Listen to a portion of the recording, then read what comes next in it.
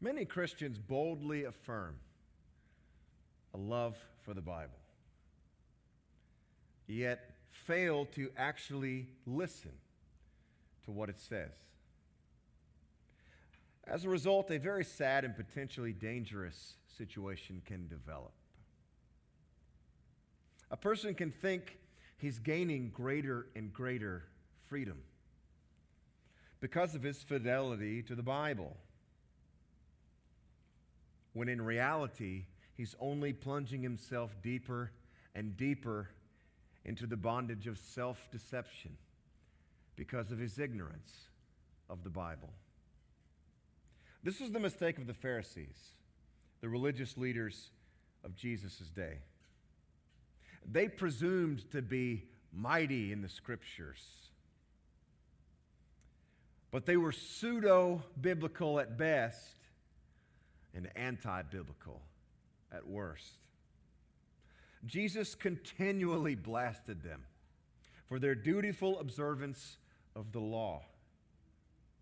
That was little more than an effort to water down, if not altogether avoid, the real heart of God's law. This is one of the dangers currently confronting the Galatians. They've turned to obedience to the law to find acceptance and assurance with God. But they're not turning to the law as God intended. They've missed the forest because there's too many trees in the way. As a result, they have sadly forfeited the freedom that they have in Christ. So tonight Paul is going to lead the Galatians and you and me back to the Bible to see what the Scriptures actually say. Let's look at Galatians chapter 4, and we'll read verses 21 through 31. Galatians chapter 4, 21 through 31. Again, the sermon notes are at ljc.life, and the Scripture's on there also. Verse 21, the Apostle Paul says, "Tell me, you who want to be under the law, are you not aware of what the law says? For it is written that Abraham had two sons, one by the slave woman and the other by the free woman. His son by the slave woman was born according to the flesh, but his son by the free woman was born as the result of a divine promise. These things are being taken figuratively. The women represent two covenants. One covenant is from Mount Sinai and bears children who are to be slaves. This is Hagar. Now, Hagar stands for Mount Sinai in Arabia and corresponds to the present city of Jerusalem because she is in slavery with her children. But the Jerusalem that is above is free, and she is our mother. For it is written, 'Be glad, barren woman, you who never bore a child. Shout for joy and cry aloud, you who were never in labor, because more are the children of the desolate woman than of her who has a husband. Now you, brothers and sisters, like Isaac, are children of promise. At that time, the son born according to the flesh persecuted the son born by the power of the Spirit. It is the same now. But what does Scripture say? Get rid of the slave woman and her son, for the slave woman's son will never share in the inheritance with the free woman's son. Therefore, brothers and sisters, we are not children of the slave woman, but of the free woman." Let us pray. Father, thank you for these incredible words. Thank you for the Scriptures. We ask you, Father, please give us your Spirit tonight. Please give us ears to hear these words. And open up the eyes of our hearts so that we might truly see them for the way you want them to be seen. And most of all, help us to see your Son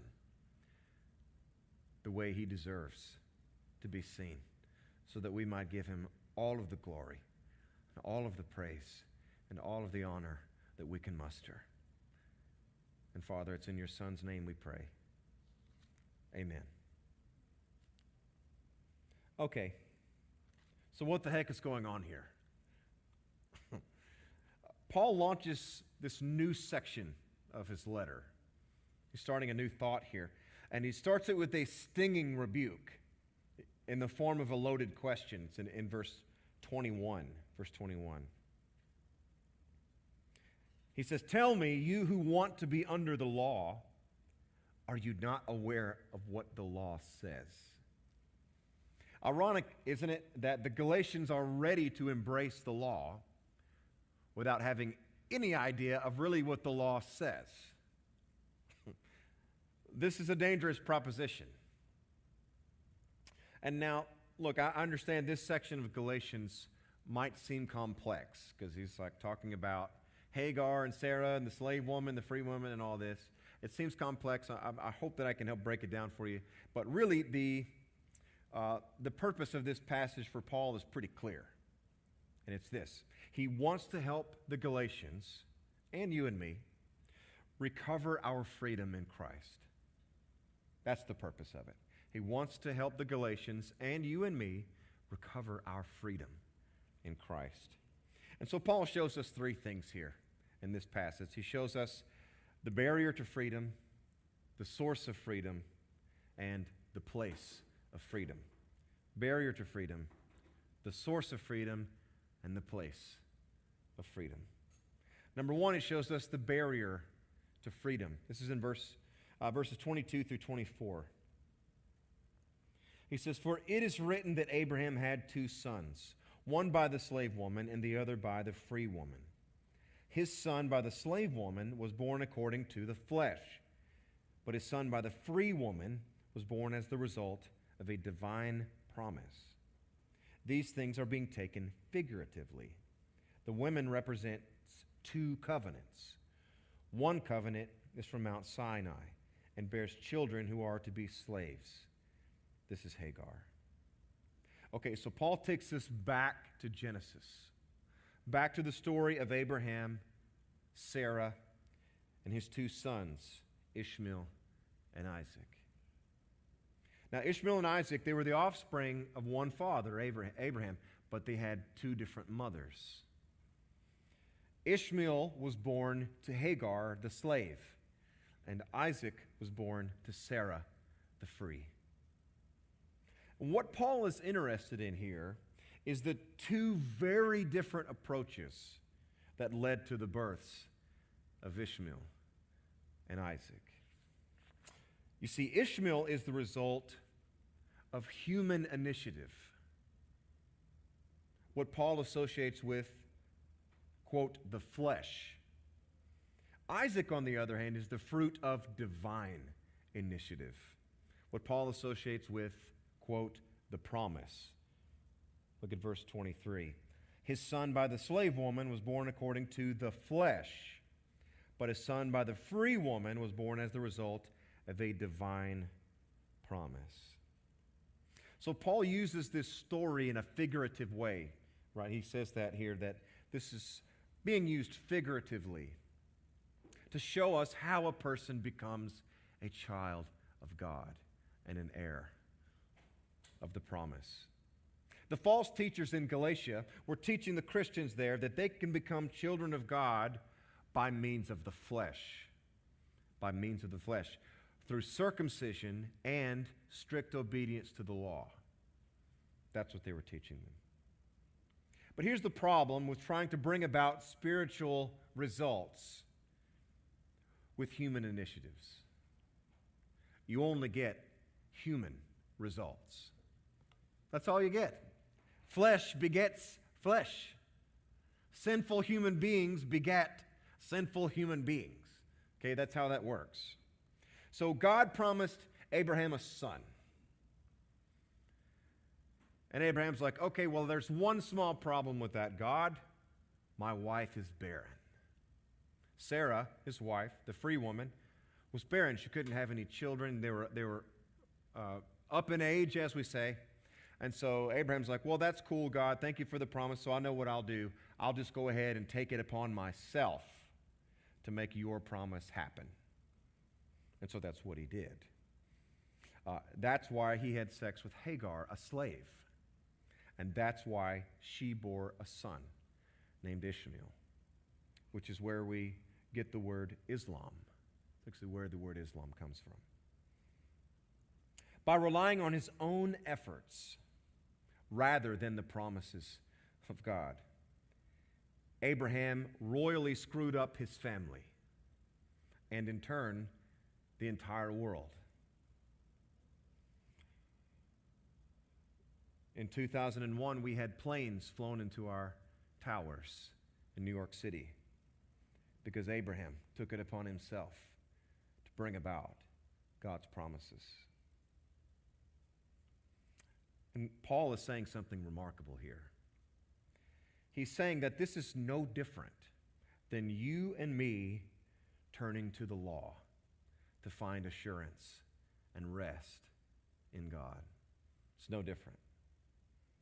Rather than providing us with assurance, it screws everything up. It does. Human effort is the barrier to freedom in Christ. This is why Paul insists in verse 24 that the old covenant established at Mount Sinai is only, quote, bearing children for slavery, end quote. And because Sinai's children are all of the flesh, the Sinai covenant can only put its adherents under the curse of the law. That's the only option. Sinai does not lead to freedom. Human effort does not lead to freedom. No. True freedom can only come through divine initiative. Divine initiative. And thankfully, 2,000 years ago, in a lowly stable in Bethlehem, the ultimate divine initiative came. Freedom now in the new covenant comes to us through faith in Jesus. By believing and resting in Him and in what He has done and what He has promised to do. It's through faith in Christ that true freedom comes. But that's fun to talk about. It's fun to preach about. But what does that look like in everyday life?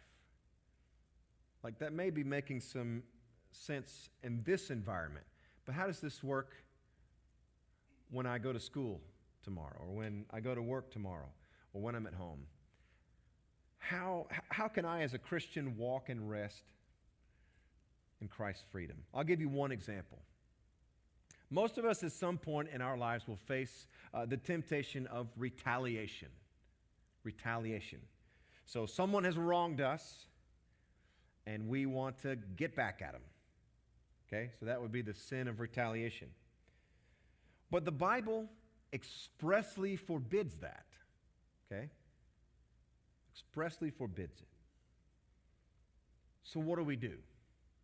Should we rely on the commandment not to exact vengeance?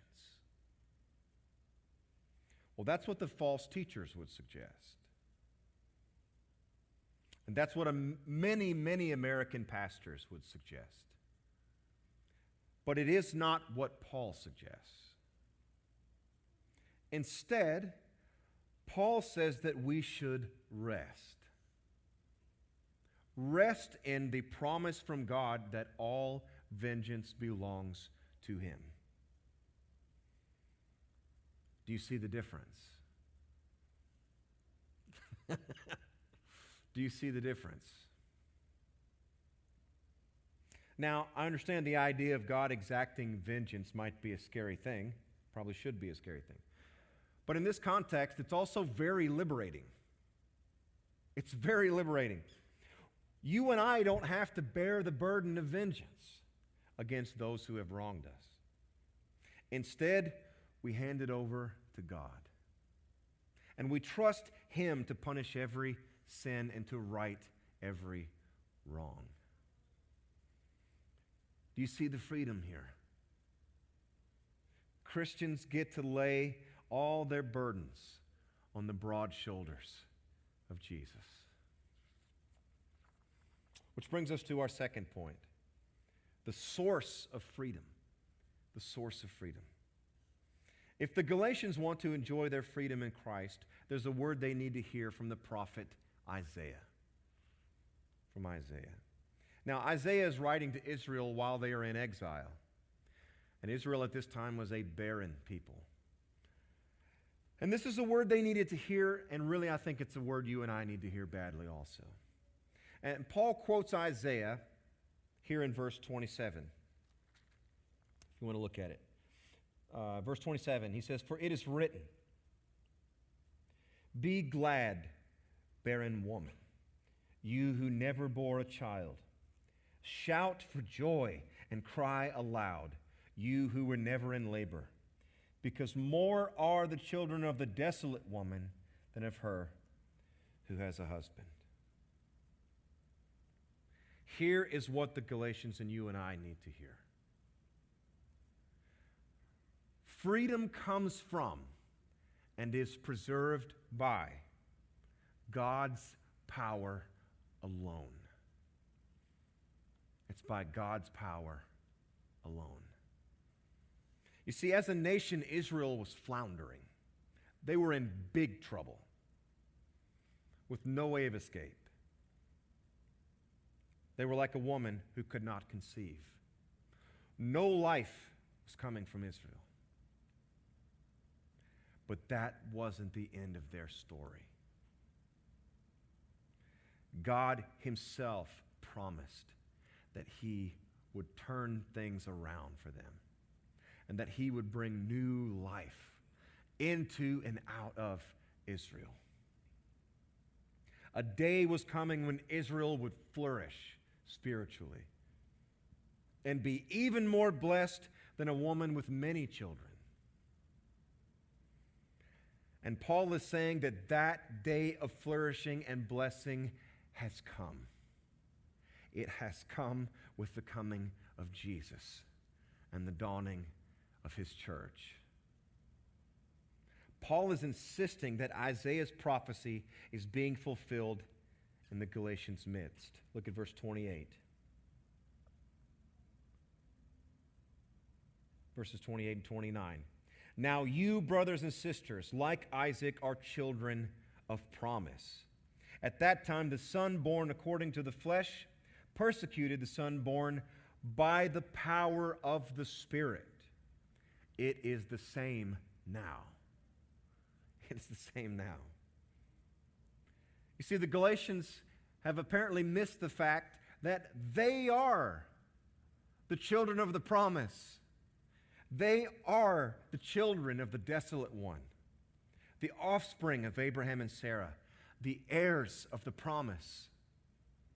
Not by their human efforts, but by divine power and grace, working through their faith. You see, the Galatians are not descendants of Abraham. Not physically, because they were pagan, they were Gentiles. But Paul is saying, oh, but yeah, you are. Through your faith, you are children of the desolate woman. You are children of Sarah and Abraham. Not by your works, but by your faith. Your faith. You are heirs of the promise. Just like He did in Genesis 1:1. God is bringing something out of nothing. God is causing even the barren to give birth. He is turning sinners into saints and slaves into sons. And it's all Him. It's all His decision, and it's all His power that is bringing this about. So take heart tonight, believers. Take heart. Don't you see? Your place in God's kingdom is sustained not at all by you, but only by the power and grace of Christ. The God who made you His child will keep you His child forever. Forever. And that leads us to our last point. The place of freedom. The place of freedom. If God's people are going to truly walk in their freedom in Christ, they must hear and heed a third word from Paul. Now, this is a surprising and even startling word, but every Christian needs to hear it. Let's look at it. This is verses 29 through 31. At that time, the Son born according to the flesh persecuted the Son born by the power of the Spirit. It is the same now. But what does Scripture say? Get rid of the slave woman and her son. For the slave woman's son will never share in the inheritance with the free woman's son. Therefore, brothers and sisters, we are not children of the slave woman, but of the free woman. Paul gets these words straight out of Sarah's mouth in Genesis chapter 21. Sarah herself says, get rid of the slave woman and her son. Now, Sarah spoke these words when she saw Ishmael laughing at Isaac and mocking him. That's why she said that. Now, Paul, remember again, is using this historical story as an analogy to teach us something. And here he is pointing to the long-standing rivalry between children of the flesh and children of the promise. What's interesting is this battle not only takes place on the outside, but it takes place on the inside of every believer. Though I am a new creation in Christ, the old me is still here. He's still present, mocking and making war against the promises of God. And false teachers are coming along, and they're telling me that I'm just not doing enough to earn the favor and blessings of God, and that I must do more. I must try harder. I must be more faithful. This is happening constantly to all believers, all of us. And it's keeping us from truly walking in the freedom of Jesus Christ. We must therefore stop listening to the inner child of the flesh, our former selves, and stop listening to law-based preachers. Look at verse 25. Turn back to verse 25. Paul says, now Hagar stands for Mount Sinai in Arabia and corresponds to the present city of Jerusalem because she is in slavery with her children. We must stop going to Mount Sinai to find God. We must stop going to the moral law to find assurance, justification, and rest. Like Ishmael, the law only mocks us.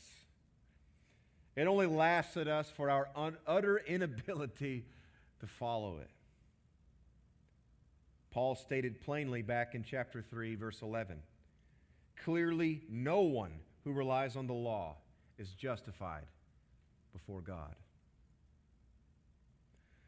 Stop relying on your church attendance for your security with God.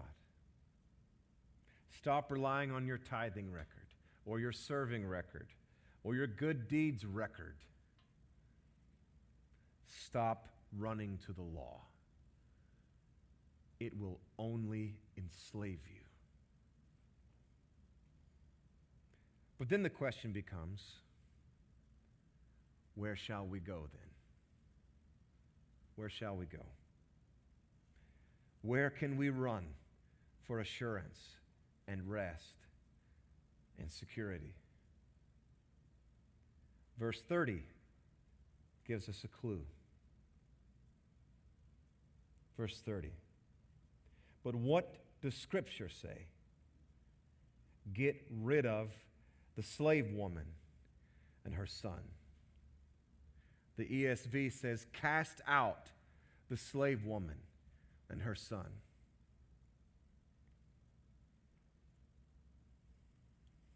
At one point in time, you and I were the slave woman and her son, cast out and cut off from the presence and the promises of God. And no amount of good works could ever bring us back.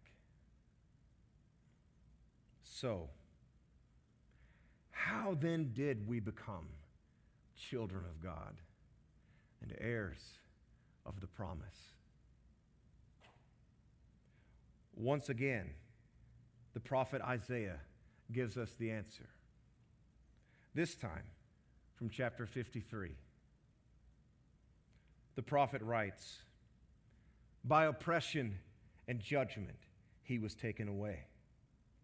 Yet who of his generation protested? For he was cast out, cut off from the land of the living. For the transgressions of my people he was punished. He was assigned a grave with the wicked and with the rich in his death, though he had done no violence, nor was any deceit in his mouth.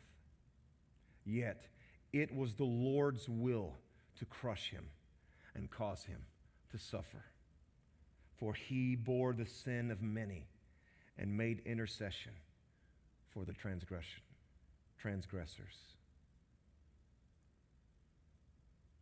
Don't you see? You and I get the blessings of the free woman because Jesus Christ got the curse of the slave woman. The only reason we were brought in to God's family is because Jesus was cast out. The only reason we are free is because Jesus took our place in the chains. The only reason we have eternal life is because Jesus suffered death in our place. Vengeance does indeed belong to God, but it's already been poured out on his Son for you and for me. We do not run to the law for rest and hope. We stay at the foot of the cross, where it all began. We don't reassure ourselves by saying, look what I have done. We reassure ourselves by saying, look what he has done. Look what he has done. I've invited so many non-Christian people to church over the years, tons of them, and so often they will say things like, you know, I will come as soon as I get my life right. Or, yeah, I'll come as soon as I get some things cleaned up. No. No. That will only put you in more slavery than you're in now. That's just more bondage, that idea. Christ is offering you freedom. Why would you run to the law? The only thing you'll find there is more misery and bondage. Don't clean yourself up. Just come and taste and see that the Lord is good. and that he loves you and has nothing but freedom to offer you. But here's what's wild. This is wild to me. But Christians end up with this same mentality. They end up with the same mentality. I've just heard it over and over and over again. They'll say things like, yeah, I'll serve on the worship team, but man, I just got some things to work on in my life right now. There's some sin I've got to get rooted out. Or I'll come to a life group as soon as I get some things cleaned up. There's some things I got to get straight in my life. It'd just be too embarrassing for me to come right now in the state that I'm in. No.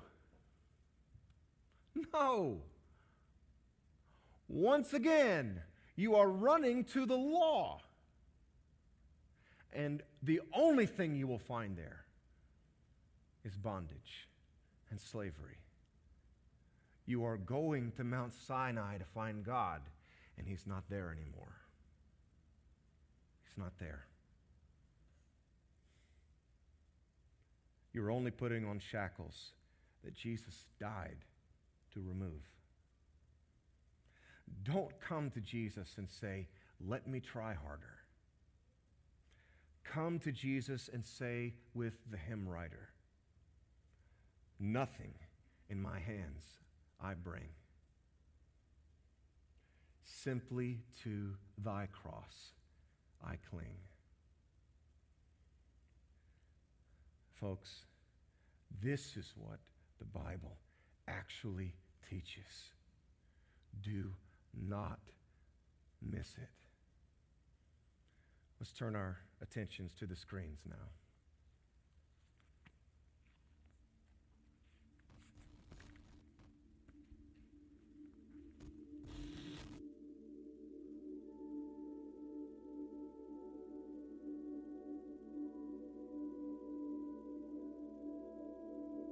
I gave my life to Jesus about 1,000 times at teenage shrines of rare experience.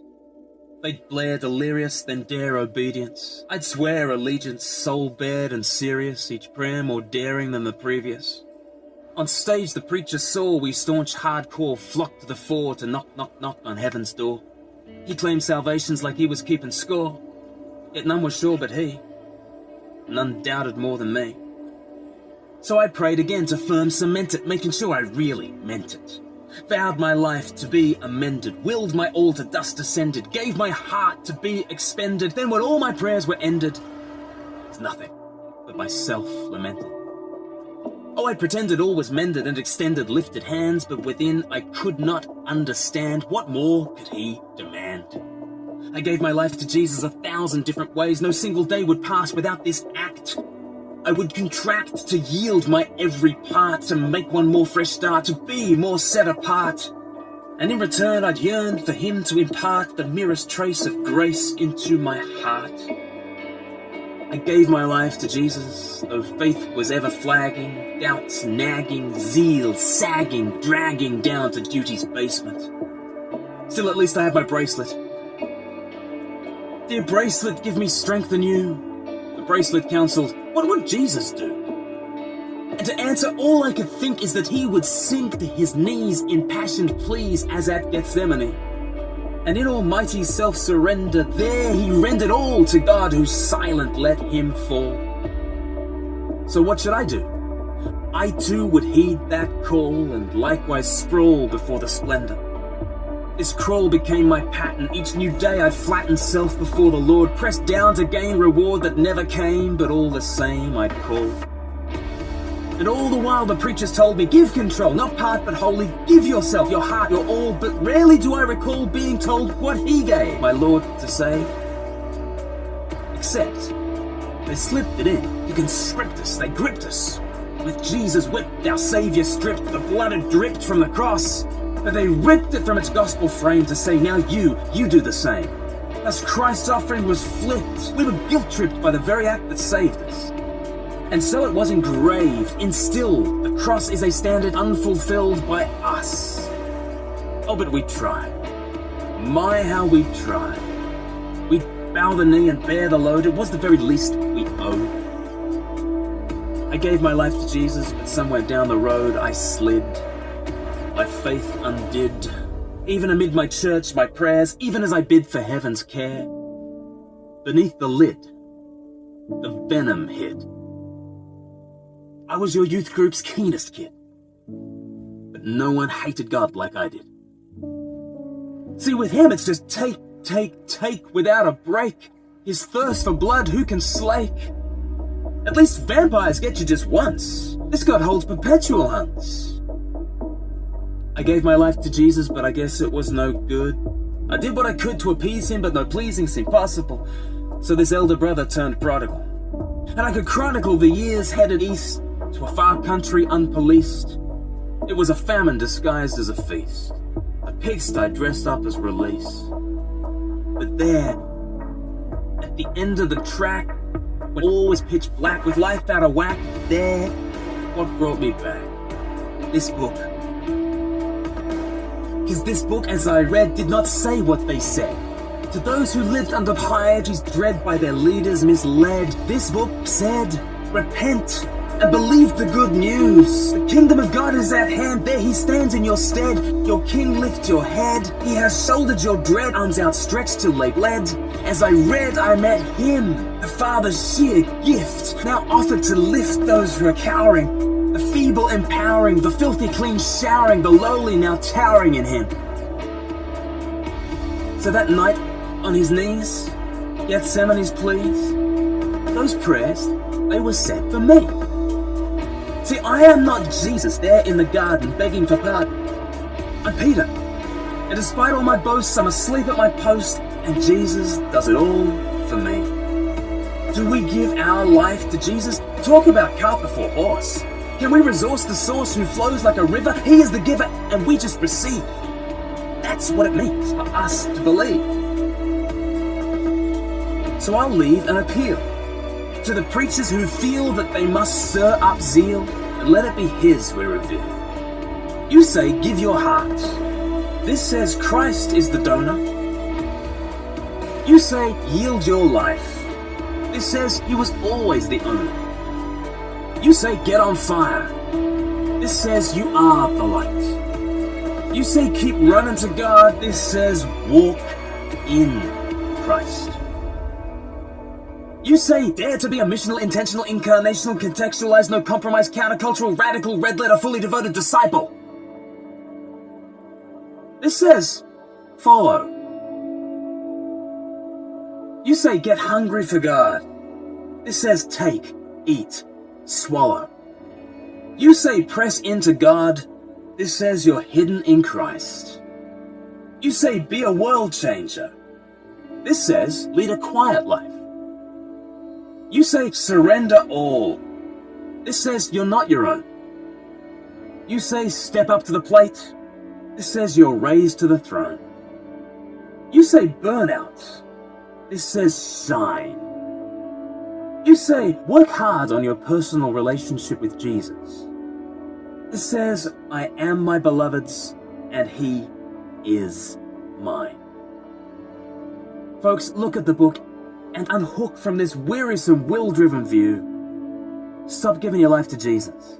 He's the giver, delivered for you.